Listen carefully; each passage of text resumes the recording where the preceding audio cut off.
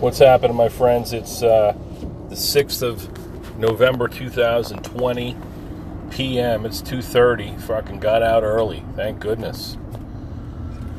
A beautiful day. Saw some patients this morning. Nice pace. Very sustainable. Had some good conversations. On the way down to the office, you might remember me, just lamenting just the tone of this week, just the frustrating frequency, the energy of our society. And there's that roadkill fox. Damn shame, man. I love foxes. They're so damn beautiful, graceful creatures.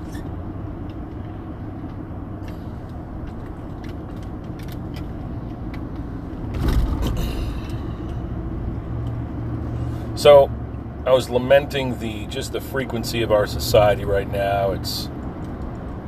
This election is dragged on. It's no wonder why it has, because of the mail-in ballots. And we do seem to have the beginnings of a result, which is that Joe Biden is going to win this election. I'm sure Trump is going to make a stink. From my readings, it sounds like even his closest advisors are backing up. They're backing away from the potential for him to say and do stupid things, which is a big part of the reason why we would want him out of the presidency, right? I mean, he's just a very impulsive guy, a very ego-driven person who will lash out if he's in a corner, and he'll do something very rash. Say something very rash. He has been criticized significantly for outright attacking the voting apparatus or election apparatus, saying that it's not fair, or it was stolen, or something underhanded occurred. While it's not impossible that something like that could occur, right? When people are desperate to win, they will resort to drastic measures. But we have oversight, and there are people who volunteer their time to count ballots, and there's a bipartisan process there. And, these people, if they're up to date on their civics, then they go that far, they want to be an election volunteer.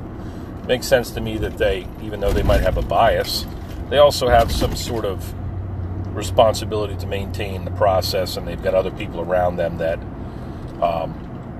would ensure that both sides are there watching these things. That's what I'm hoping anyway. But Trump's talking without having any facts, which is what he does, especially when he's in a tough spot. He'll do crazy shit.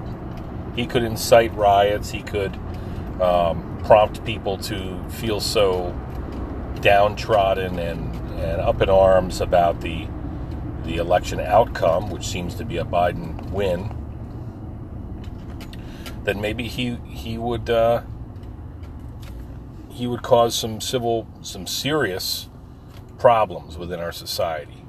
People literally being up in arms. That's a scary thing. Either side. Being so upset about this victory or the outcome of an election that they would, out of desperation or anger, do something to hurt people. So hopefully that doesn't happen. But it'll be interesting what happens over the weekend, right? So I want to switch gears here just a little bit because, it's related, but it's not specifically about the election. I was listening to an Alan Watts segment yesterday. It's about 5 minutes in duration. And he talks about the difference between our societies, like human beings, and particularly Western societies. We are very shy, very meek and mild about the outward display of love, like sexuality, even if we're talking about porn or a sexual scene in a movie, or any overt display of love, the physical act of love making, sex. It's like oh, we can't talk about that. Or as a parent, you sit on the couch and you're watching some PG-13 movie and there's an adult theme, where there's teenagers making out, and you're like, oh, I was a teenager once. My kids are going to be teenagers at some point. And this is an uncomfortable time right now. I get it, but I'm not really uncomfortable in those moments. Like, I'd rather my kids to be informed and to be appreciative of what's going on. If they see me get all red in the face, then is this something that we should be ashamed of? So the point of this is that, and what Watts is saying is that we are very meek and mild about the outward display of love, a public display of love. But when it comes to a public display of hate or violence, we love it. It's like all over the movie screen, people getting shot and killed and destroyed in various ways. It's something that we, even if we don't overtly rally around the notion of destruction, it is definitely talked about a lot more, like in terms of these outward displays, right? Things that we're comfortable showing. So, porn is like a dirty word, literally.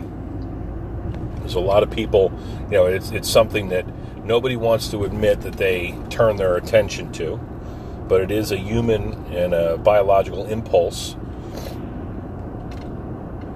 to love just as much as there is one to hate. But it seems like we should be a lot more naturally inclined to love one another. Like, there should be that care, love, care, empathy. These should be natural impulses to us.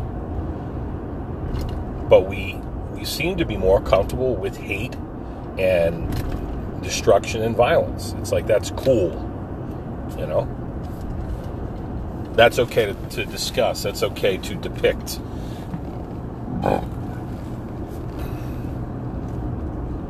It's okay to show movies with crazy violence and people getting their heads shot and cut off and blown up and all that stuff. And it's even something, it's big time popular to sacrifice for your country or a cause or whatever. Like, I'm willing to kill and die over this cause. Or are you willing to love? Are you willing to outwardly show affection and love and care? That's nothing to be ashamed of. And I think he was right. I just, like a lot of times when I listen to this guy, holy shit. I'm sure he is. I don't know how much of his content is original, but how much is any of our content original? There's nothing new under the sun, really. But Watts he's a tremendous orator, and that's why there are, seemingly hundreds of Alan Watts segments and compilations and what they call them, dubsteps or chill step. Chill step is when they have he'll say a little philosophy, a couple sentences, and then it'll move and transition into a cool, like, electronic music, some sort of soothing music, and then he'll say something else, and it's like this whole message, but it's got a chill mode to it. It's got a soundtrack between his little speeches. That's great. Check it out, Alan Watts on YouTube. And think about that, really. How quick are we to hate and destroy and kill?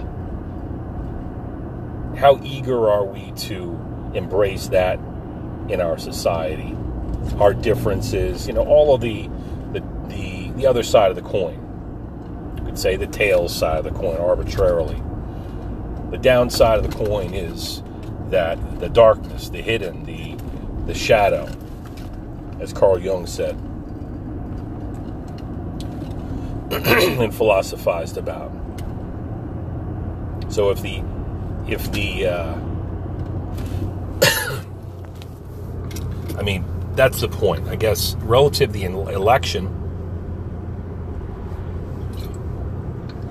Humans are so eager to point out our differences, not so eager to point out our similarities. We always want to win, to be the victors, to stand on the top of the podium as the best. It's weird. It is and it's not. It's, in one sense, it seems completely natural.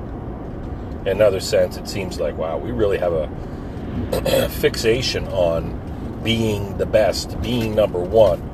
I use the analogy of the football field or the sports arena earlier, over the past day or so, whereby, you know, you're winning, everybody's got a big smile on their face cheering on the team. As you start to lose or it's close game, you get really tense and you start to make accusations at the opposition, the other team, its players, its coaches, and the referees who are supposed to be impartial. And there's always a notion when you start to lose that, oh, the ref, I can't believe the ref, even the refs aren't on our side. Even the refs are crooked. They want the other guy to win. There's no justice here.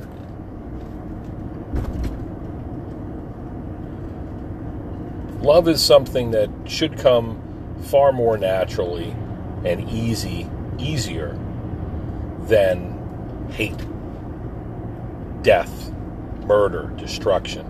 There's something naughty about the latter that is like, fuck it, let's go after, you know what I mean? Like, the gloves are off. We're going to do all kinds of horrible things, and it's just happened across time. It's human nature to be destructive like that. So relative to this election, I mean, I'm saying this as somebody who's considers them on the winning side of this election, in that I voted for Joe Biden, and I really don't feel so strongly. I mean, I'm happy what he's going to do about the environment. I'm happy that he is going to be a more diplomatic person. I think more likely he's more experienced. He's less likely to say rash, terrible things about the other side. Even in his, I mean, look at his performance in the in the debates. He's not like a go for your throat type of guy. He's really not. I think he's seen a lot of things. He's got kids and grandkids in this world. He's seen a lot of good and bad, and he seems to be a positive guy and a proactive guy. So I consider myself on the winning side in that I'm happy that Biden seems to be winning at the current time.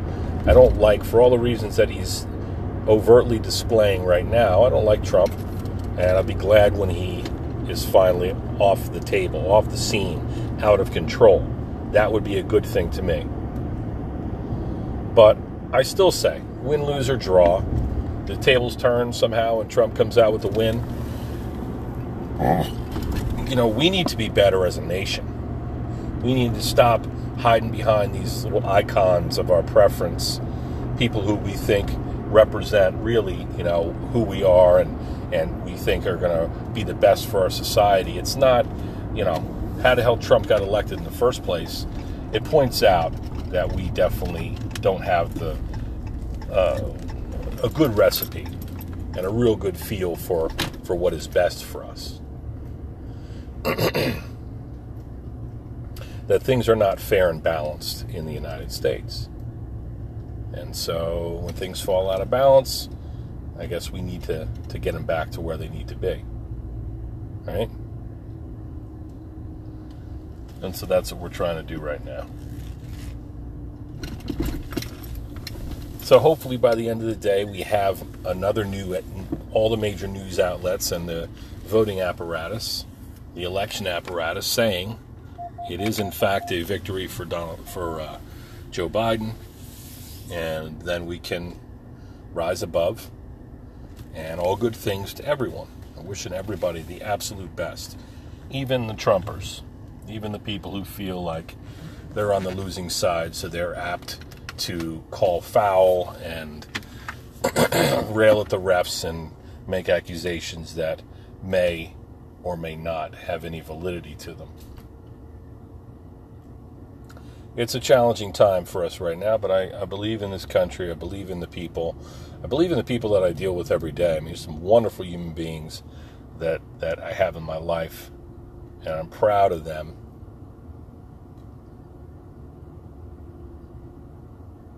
I want to be proud of our species, and I'd like to see more people choosing love over hate. So check out that link. I'm going to post it on Facebook here.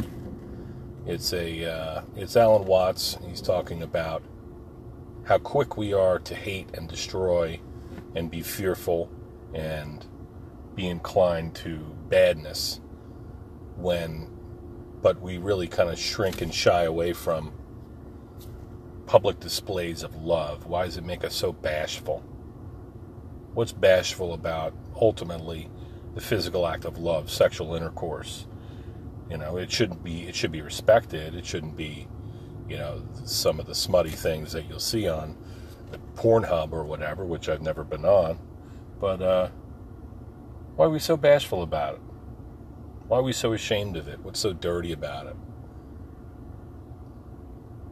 This is how we propagate our species. So, something to consider. Everybody have a great weekend.